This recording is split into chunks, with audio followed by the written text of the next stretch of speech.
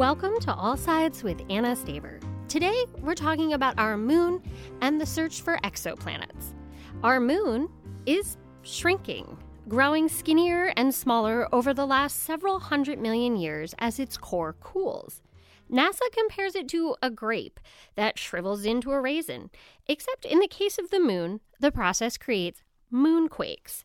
These seismic phenomena are intense and could pose a threat to both the future of human settlement and the placement of new equipment on its surface. Joining me now to talk about the shrinking moon is Thomas Waters, a senior scientist emeritus in the Center for Earth and Planetary Studies at the Smithsonian National Air and Space Museum. Welcome to All Sides, Tom. Oh, thank you for having me. So, the moon is getting smaller as it cools. Can you tell us why? Yes, you sort of covered it in your introduction there. That I think it's a common misconception that people have about the moon, that it's this geologically inactive body, but the interior of the moon is still hot. It still has a liquid outer core, molten liquid outer core, which is cooling down, and as it cools, the interior contracts, and then the outermost layer, the crust, has to adjust to that, and that causes these little contractional faults, which we've now found all over the moon, including at the South Pole in some of the Artemis 3 candidate landing regions. So, yeah, it's a phenomenon that's going to continue. Now, from our estimates at looking at all these small contractional faults, the moon hasn't contracted much. We estimate about 160 feet change in diameter probably over the last tens to 100 million years. So it's not something you're going to notice at all. That answers my next question, which was, can we see it with the naked eye? No, it won't change anything about total eclipses or anything that you normally see with the moon. It's a very, very small change. But it is associated with moonquakes, and some of those moonquakes can be strong. Will the shrinking eventually stop? Only until the moon its interior cools completely, and partly the Earth contributes to this formation of these contractional faults because of the tidal stresses that the Earth puts on the moon. Just as the moon controls our tides on the Earth, the opposite happens on the moon. So that stress that's coming from those tidal forces is actually helping to create these small contractional faults. So that will also diminish with time because the moon is receding slowly away from the Earth, but no time soon, and we don't expect the moon's interior to cool off anytime soon. So this is going to be going on for a while. Why is it important to figure out the epicenter or where these moonquakes are happening? No, that's a great question. We knew from the Apollo seismometers, and these were 4 seismometers that were placed on the moon by Apollo astronauts 50 years ago, that we knew that there were these strong, shallow moonquakes. In other words, moonquakes that occurred not very deep in the interior of the moon, but near the surface. But we didn't really know where they were coming from until we imaged the moon with the Lunar Reconnaissance Orbiter camera, which has this very, very high resolution telescopic cameras, and we were able to find now thousands of these young contractional faults. And we reanalyzed the seismic data and determined that these contractional faults are very likely the source of many of these strong shallow moonquakes. And so that does give us pause, because we've now found these same faults at the South Pole, as I said, some of them are in the regions of the candidate landing sites. But and I will add that one of the strongest moonquakes that was recorded by the seismometers was actually located in the South Polar region. So we know they occur there. The thing is that they're not very frequent, like earthquakes on the Earth. I mean, you could use the example of the San Andreas. If you were just deciding you were going to take a trip to walk along part of the San Andreas, you don't have much to worry about. But if you build a house on the San Andreas Fault and you're going to live there for 30 or 40 years, then you have something you might want to be a little worried about. Because the probability, the longer the time that you're there, the greater the probability that you're going to have an event.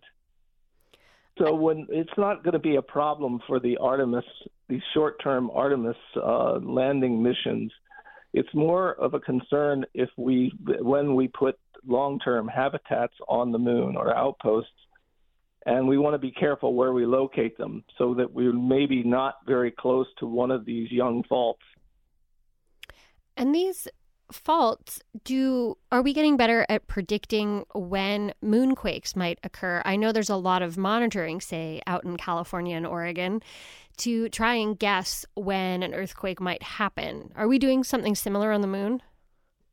No, we don't. The moon, the situation on the moon is, again, we're more using the past history. We think one of these shallow moonquakes occurs probably around every 100 days on the moon from what we had from the Apollo seismometers. But just like on the Earth, there's no way to predict them really accurately.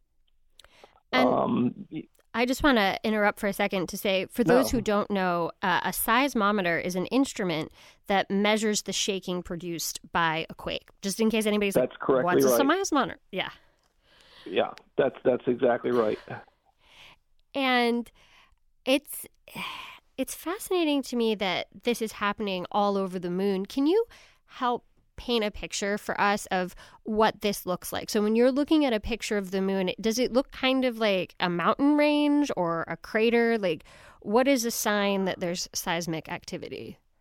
Well, what we found, and again, this is one of the reasons that we didn't really know about all these small contractional faults until we got there with the Lunar Reconnaissance Orbiter in 2009, and we started to image the moon at highest resolution that we had ever seen from orbit. And then they started showing up everywhere. So if you're on the surface of the moon and you're walking up to one of these things, it's going to look like a stair step. It's going to look like maybe you're walking up to a wall that might be 10 meters or 10 to 20 meters high. Like a cliff? So I'm sorry. Yeah, basically like a scarp cliff. Yeah, cliff face.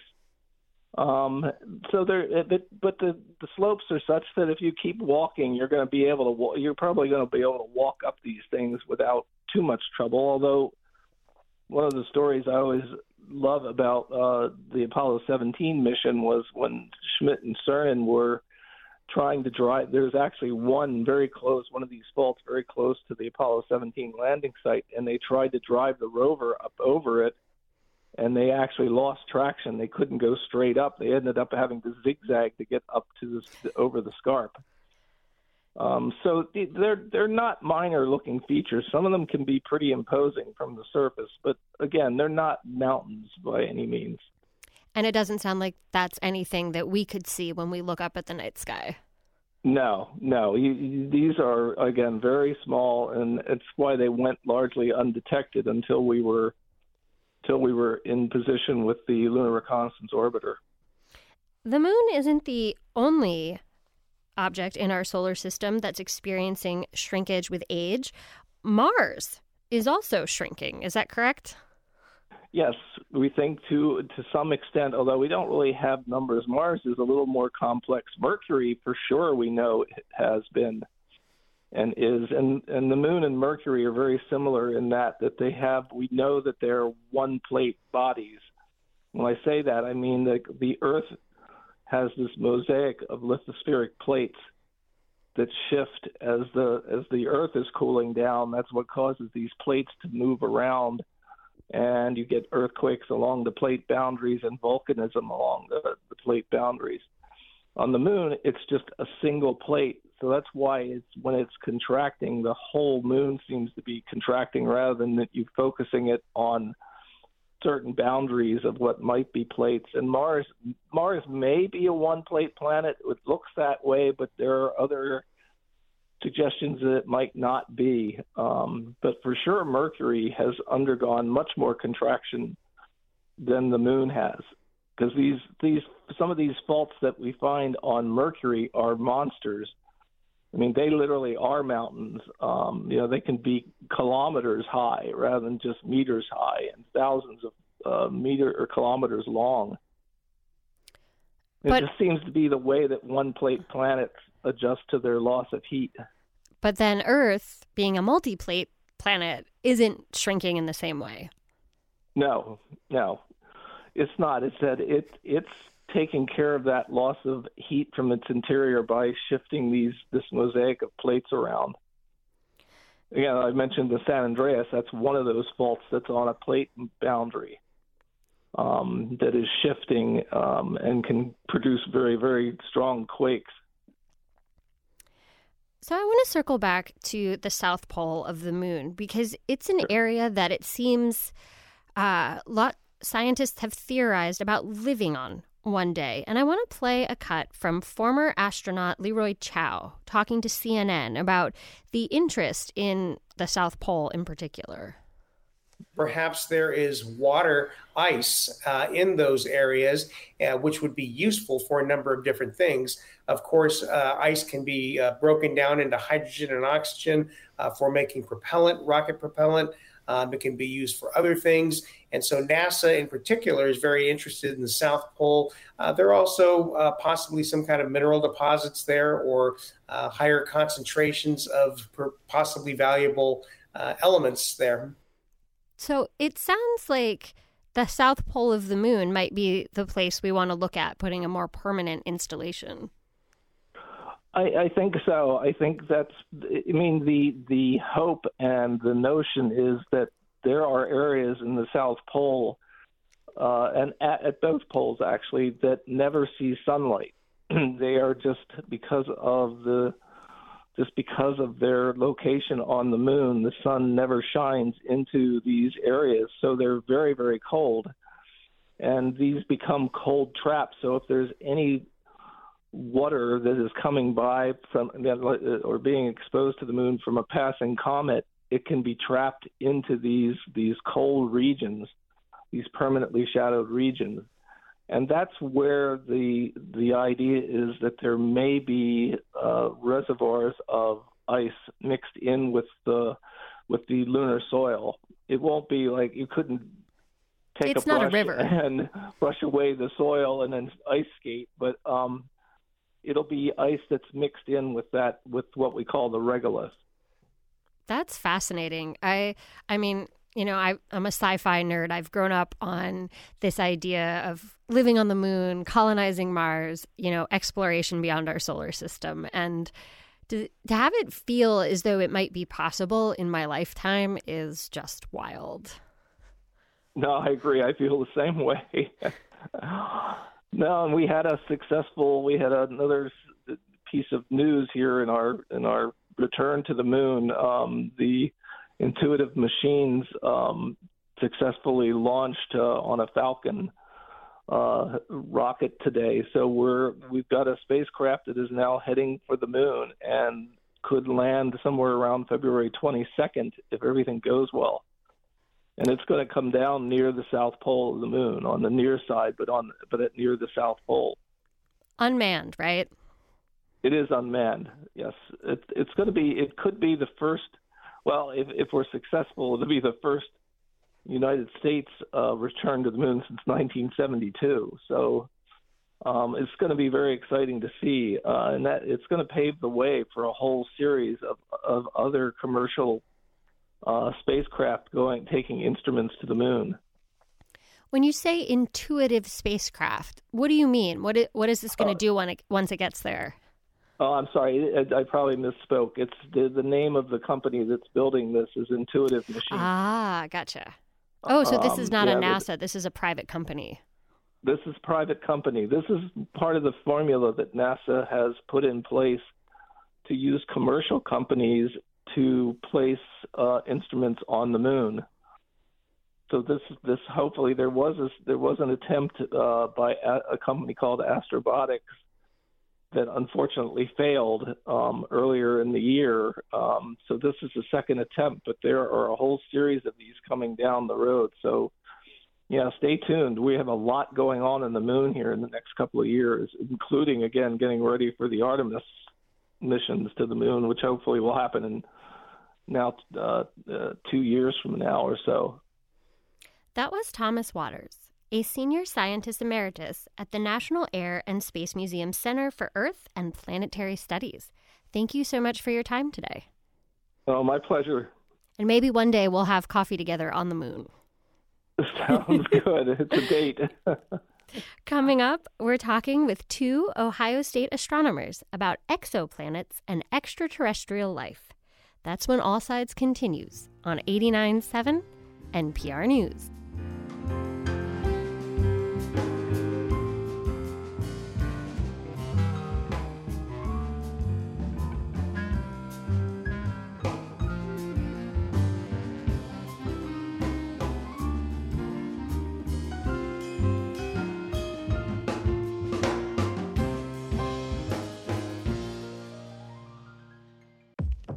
Black perspectives haven't always been centered in the telling of America's story.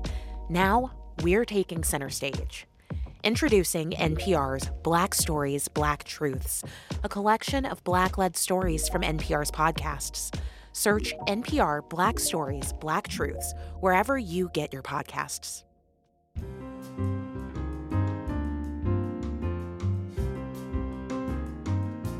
Welcome back to All Sides. I'm your host, Anna Staver.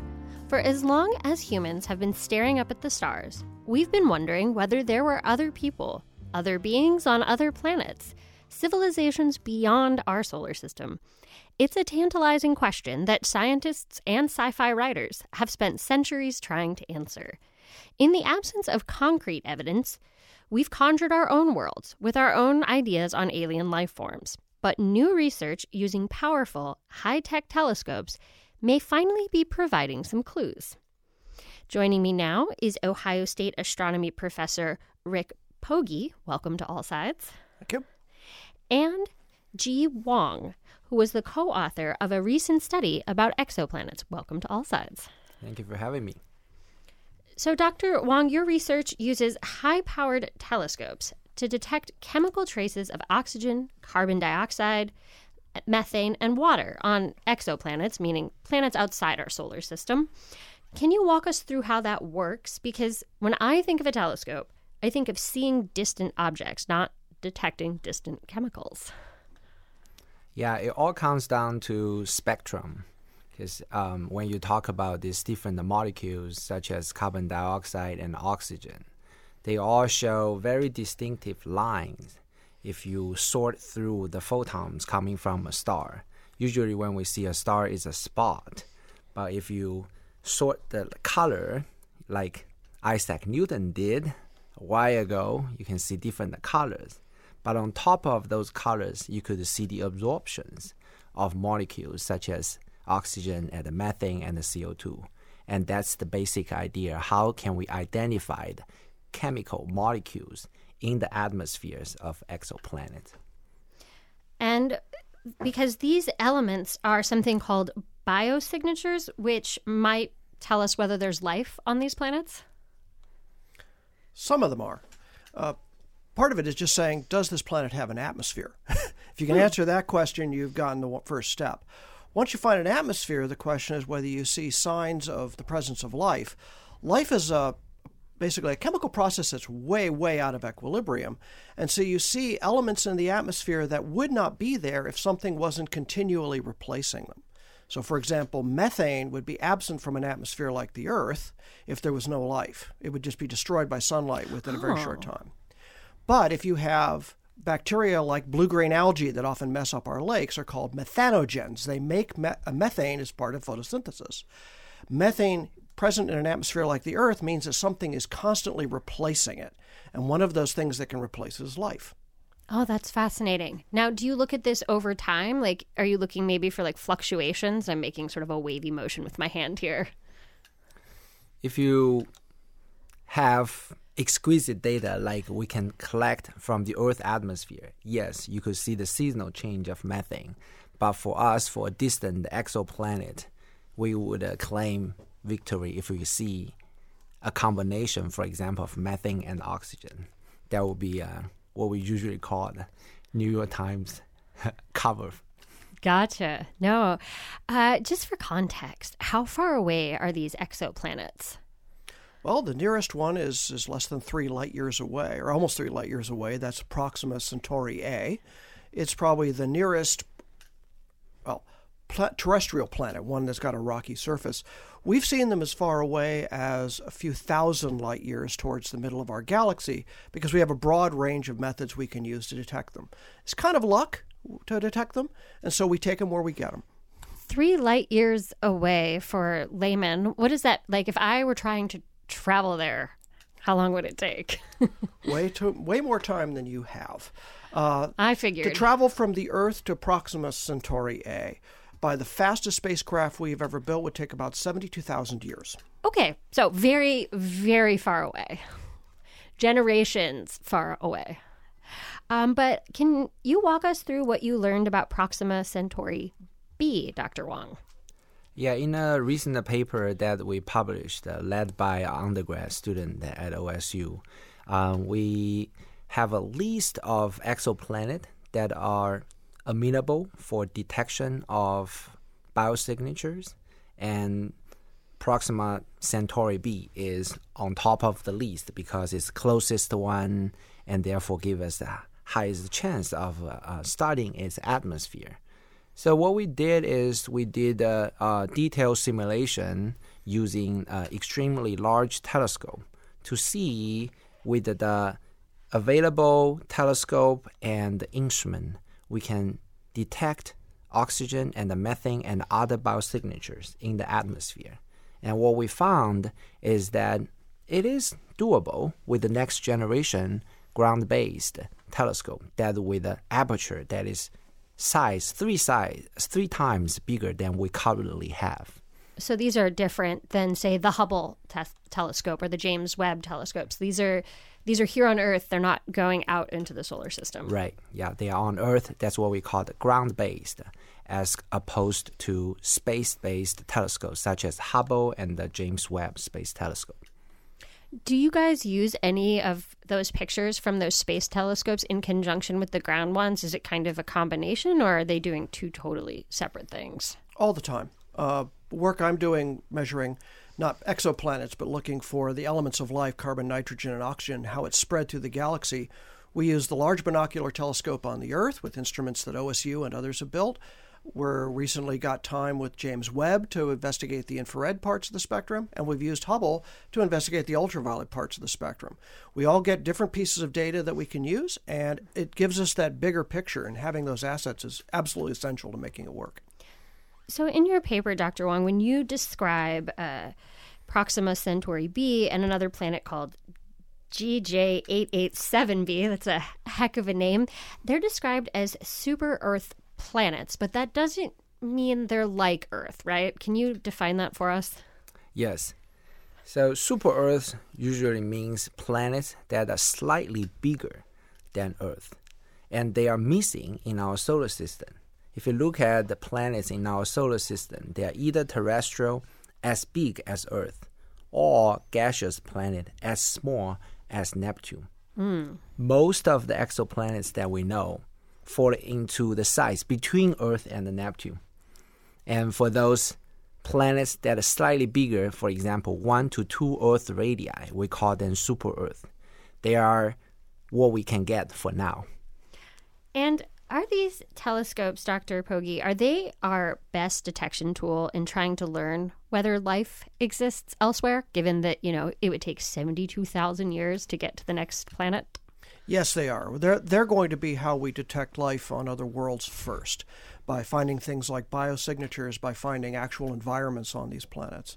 This is going to be very challenging. This is something we're not going to answer today. We're going to answer it in the 2030s and maybe the 2040s.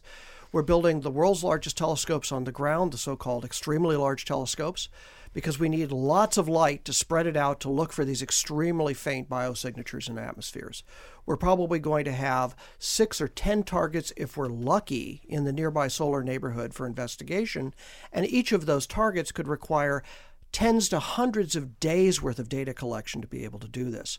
We're also designing next-generation space telescopes beyond Hubble and Webb, which will again be launched in the 30s and 40s, whose primary designs are for detecting these signatures.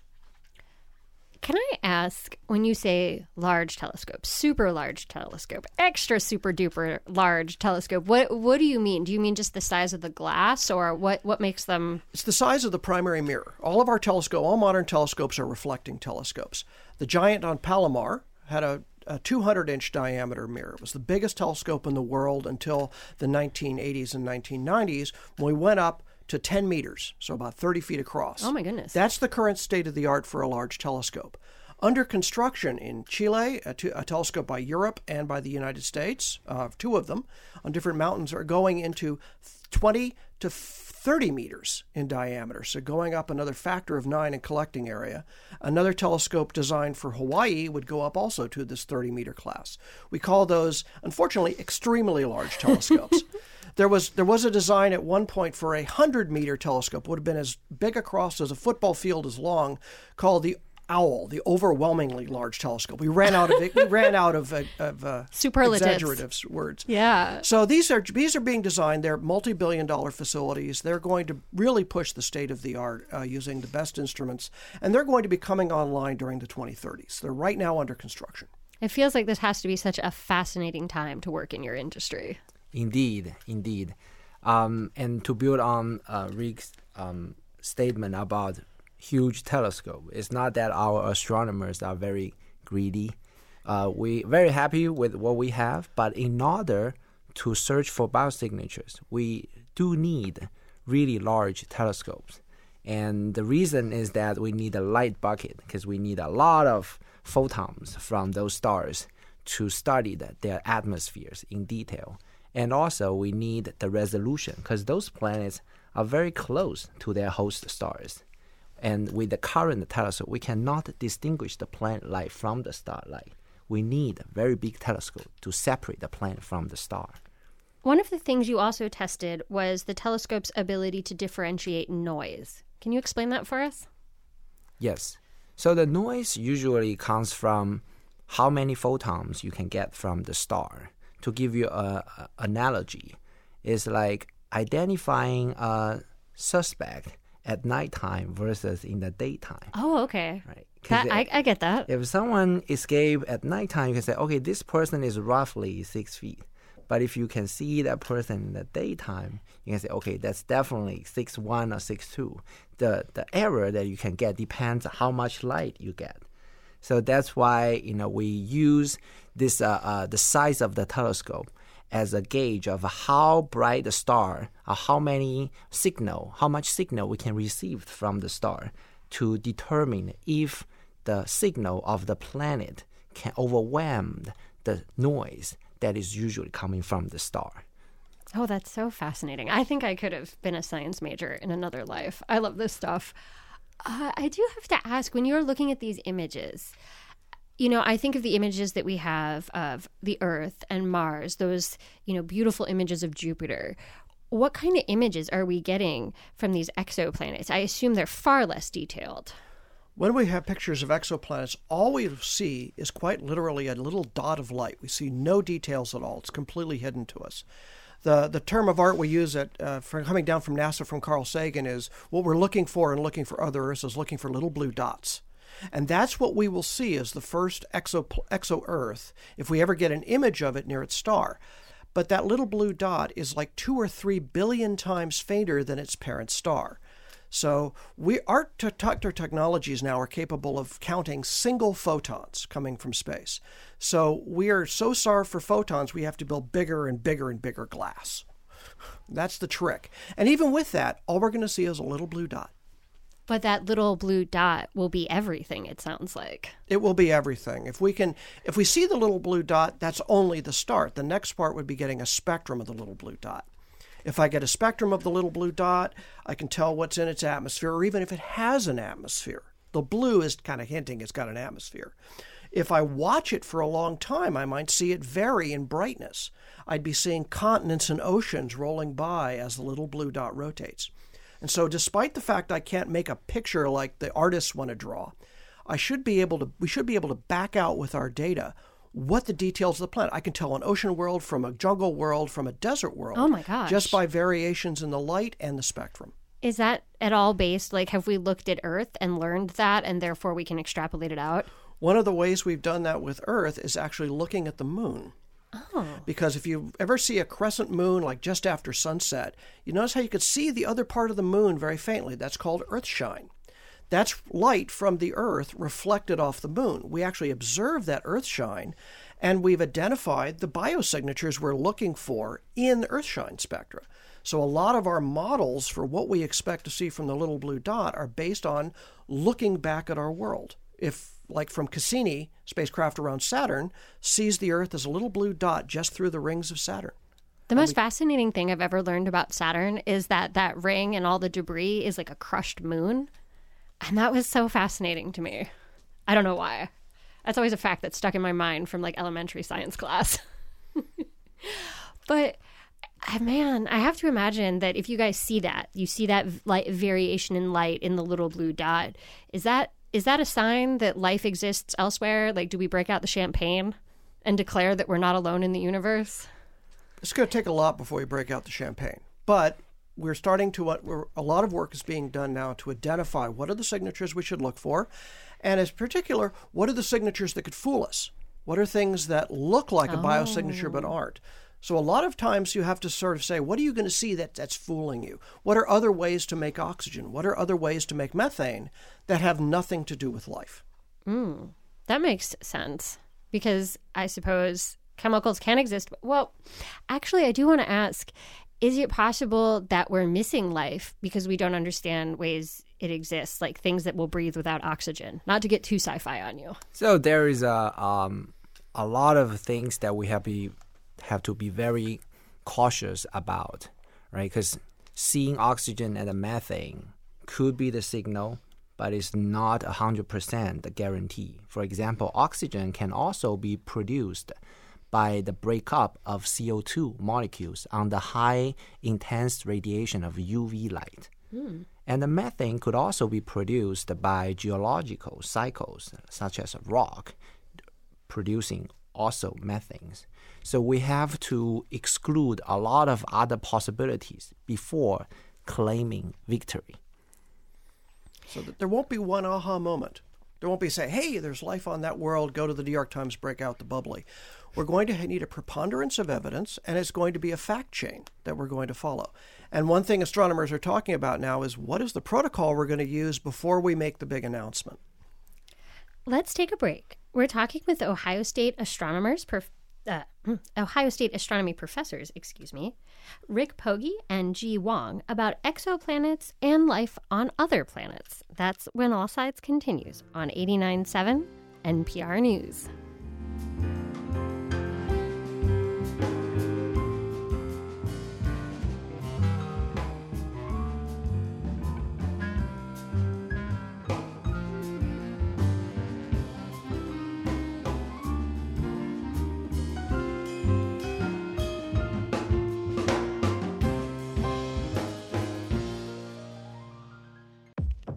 Black perspectives haven't always been centered in the telling of America's story.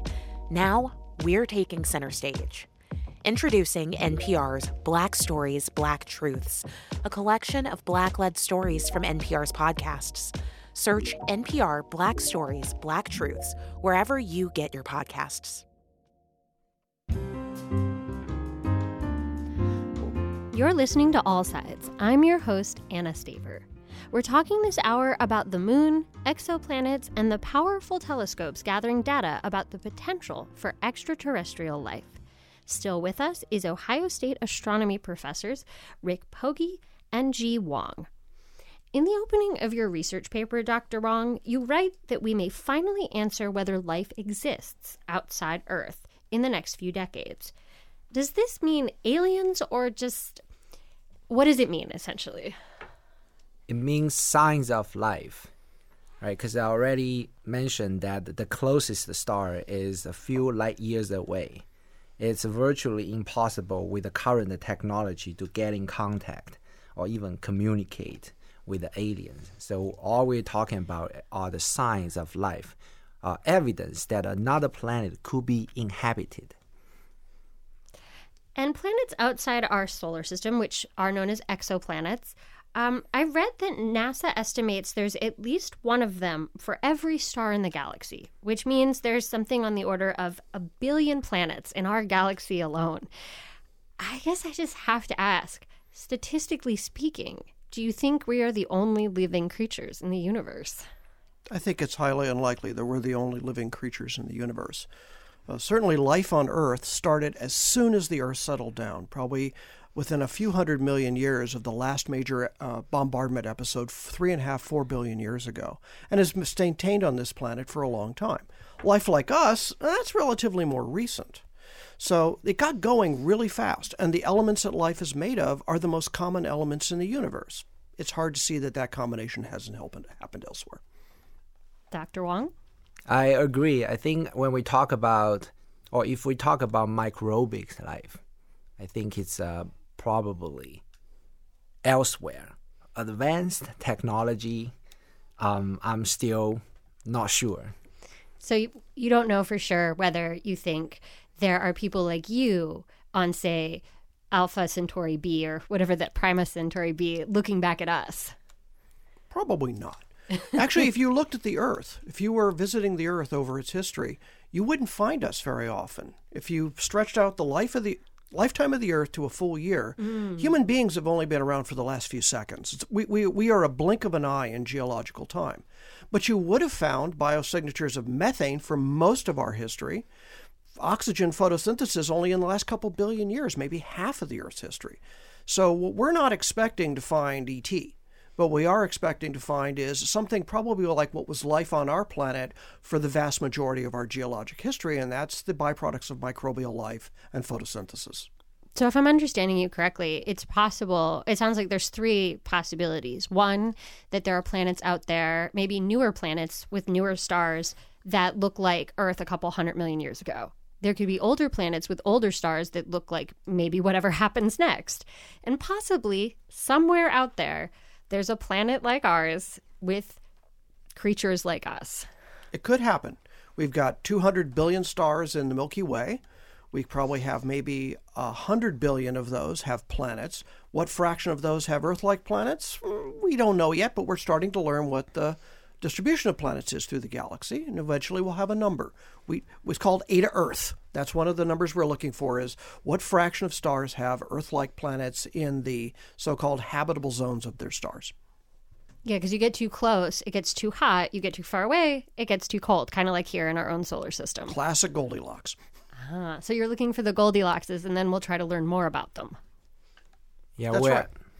Yeah, we're at the step that we already know the statistics, as you mentioned. The next step is to study those favorable targets to look for biosignatures.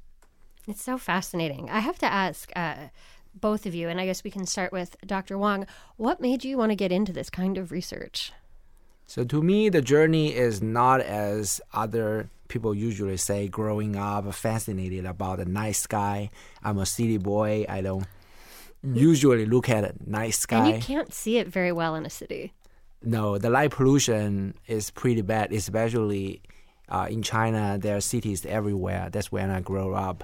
But what got me into the field was a public talk by a professor at my college in China. And then after the talk, I was caught up in a very long conversation with him.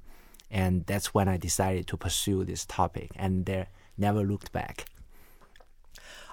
I grew up in a small town in the Mojave Desert of California. My dad was an engineer for the Navy Department. I lived at a place called China Lake, 13,000 people. I could see the Milky Way from my backyard, at least back in the 1970s. I also grew up in the time of Gemini and Apollo. When I was a kid, I could tell you the name of every Apollo astronaut. I watched I won't Neil ask you Armstrong. to do it right now. I watched Neil Armstrong and Buzz Aldrin walk on the moon at 8 years old. And that stuck with me. I wanted to be an astronaut at first, but I also wanted to be an engineer, then I wanted to be a scientist, and I finally settled on astronomy. It fascinated me to no end. I love physics. I was a physics major as an undergraduate, but I spent a summer at an observatory and saw that it was a way to measure the universe, and I could build instruments to measure the universe and answer some of really fundamental questions. I just love the whole package. That's how I was led to it. Exoplanets was a total accident for me. When I grew up, there was one solar system, our own. And now we know of 5,000. And I've played a role in helping build the instruments that we use to search for other planets. And it's been fun. We found almost 100 planets with instruments I've helped build or move forward. Can I ask how they get their names? Because, G788BQ, it feels really technical and not very fun. It's a star catalog. Okay. The G stands for Gliese. He was a person who generated a catalog of stars that appear to move fast on the sky. That's a sign point that they're close. And so this was a catalog of nearby stars. HD is Henry Draper catalog. There's all kinds of different names. We then attach, if we find an exoplanet around that star, we use the primary catalog name, and the first planet will be little b, little c, little d, and so forth. So lowercase. So they made it case sensitive. They're kind of boring and technical. But easy for classification and searching. Right. That's probably its purpose. There has been a trend of just name your favorite planet or star with your pet and then keep talking that until people start to accept that it's a name. I sort of wonder if we get these Goldilocks ones, if we start to have Earth-like planets, right? We start to narrow down the pool. Like maybe one day we'll get names, like real names that we could talk about. And I think all the nearby stars have names. Oh, they do. Most of them. It's my understanding that a majority of the search for extraterrestrial life has been done through the use of radio telescopes. What are those? Are you guys able to explain what that means? Sure. A radio telescope works at radio wavelengths. Instead of using a big antenna like WOSU does to broadcast in all directions, they use a big directional antenna that looks like a satellite dish. And it's able to point at a particular place on the sky and is tuned to detect radio waves. The search for extraterrestrial intelligence is a rather more advanced method for this. They're using large radio telescopes which are designed for doing astronomy, for looking at radio emission from active galaxies, black holes, things like that, and piggybacking on that, looking for technological signals. Oh, so this is like when we send music and information out into the universe in the hopes that one day somebody finds it. Maybe. Something like that. What we're looking for are signals that look unnatural, that look, the term of art we use is an engineered signal. Extremely narrow bandwidth, modulation, sitting at a wavelength where natural processes don't exist. Oh, so kind of like your biosignatures. Yes. It looks a special certain way that we can identify. It's called a techie signatures. Gotcha. Because this is one way of finding civilization or highly advanced technology, right? To me, it's a shortcut of finding life because it's easy to piggyback the radio telescope to search for any narrowband, extremely unnatural signal. But even if you detect it, I think if you detect it, will be fantastic. But that does not significantly contribute to, for example, how common life is, right, in the universe. Do you think your research could be used in concert with them? So like you say, hey, it might be this planet, and then they look for the radio signals? Yes, I think there has been programs looking for nearby stars, searching for these techie signatures. I'm sure you can tell, and as we've been talking in between the breaks, I'm definitely a sci-fi nerd. I'm really hoping that some version of the Douglas Adams Hitchhiker's Guide to the Galaxy exists somewhere out there. I don't know. I also wonder, is it possible that there are galaxies where there are multiple Earths with multiple, I know we're kind of the Goldilocks, but is it possible that you could have one or two planets close together that both would have life, or is that sort of like a jackpot of probability? That would be a jackpot. If we had a habitable Earth or exo-Earth, Earth 2, somewhere within the solar neighborhood, which is out to about 100 light years, we would be ecstatic. we think the chances of that are pretty small. Maybe 1 or 2 on average, depending on who's doing the stats and how confident they are. But it's possible. For example, even if you didn't have very modest starflight capability, like generation ships, that's been shown that you can do colonization of an entire galaxy within a few million years, because colonization and spread is an exponential process. It grows just leaps and bounds once you get going. And if other creatures are like us, we're curious. We aren't content to sit around. We want to go somewhere. Humans have covered our entire planet, even under the worst circumstances, very, very fast. We're a young species, and we've covered our globe within centuries. So it could happen. Whether you'd find that, well, we have a long time to work with. Are civilizations long-lived, or are we short-lived? We don't know. Oh, that's a really good point. I hadn't considered that. I mean, it feels like we've been on the planet forever, but that might be our own egos. It is our own egos. We haven't been here for very long at all. The Earth has been 99.999% human-free for most of its history. Our technological civilization is barely a century old. We're talking on radio. Radio is just over 100 years old. That's an eye blink in the history of the universe. I want to ask a little bit about artificial intelligence and what role you think it might play in helping us learn more about space and what is out there. So we started to get into this field of using artificial intelligence to process some of the signals. Because finding planets around very bright stars or finding these biosignatures among multiple possible false positives, it's like finding a needle in a haystack. Using human power to look for that has its own limitation. We have been thinking about using AI to aid us, to expand our ability of finding this needle in haystack. It's work in progress. We have not had solid result yet in looking for biosignature. But I think with a combination of powerful telescope and artificial intelligence, this could be a viable pathway to go. And space has historically been a place of international cooperation, the International Space Station being sort of a prime example. Are you guys working with folks from other countries, other programs? Is this like really a collective world effort? Astronomy is very much a world community. There's probably 8,000 to 10,000 of us worldwide. It's a small village by comparison. We have, all of my collaborations that I've been involved in for most of my career have involved at least 1 and sometimes 3 continents worth of people. We collaborate with Europe, Asia, Africa starting to come into the fold in astronomy. Our telescopes are located in Chile and various places. So we're a global science from the get-go. This is a multi-billion-dollar process. We need the best minds on it, and you're not going to do that alone. And so international collaboration has been key. Our exoplanet network that we use to search for planets. We had people from Australia, New Zealand, South Africa, South America, the United States, and Europe, all gathering collectively our data and using it to sift for new planets. They're day and night, and astronomers usually work at night. But they're always daytime. It's always 5 p.m. somewhere on Earth. So there are always people help us observing so that we can get continuous data. Oh, that's a good point. So while you're sleeping, somebody else is working. Yep. I guess we're getting down to the end of our hour together, and it's been fantastic. But my final question is, do you think that we'll have evidence of life, not necessarily of intelligent life or aliens, but I'm 40 years old. Do you think we'll confirm life in the universe before I pass?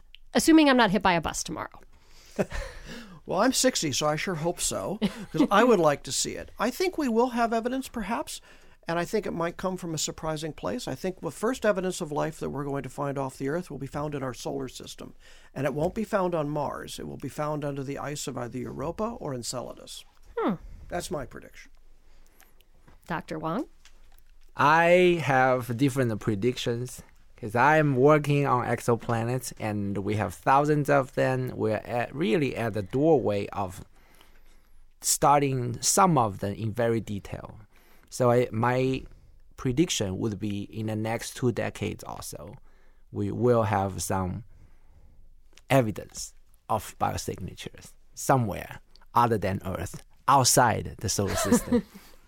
Well, we'll have to have you both back on when that happens. I'll bring the champagne, and it'll be a great time. So thank you so much to Dr. Ji Wang, an assistant professor of astronomy at The Ohio State University. Thank you for having me. And thank you to Dr. Rick Pogge, a distinguished Ohio State astronomy professor. Thank you. Thank you for having us. And that'll do it for this hour of All Sides on 89.7 NPR News.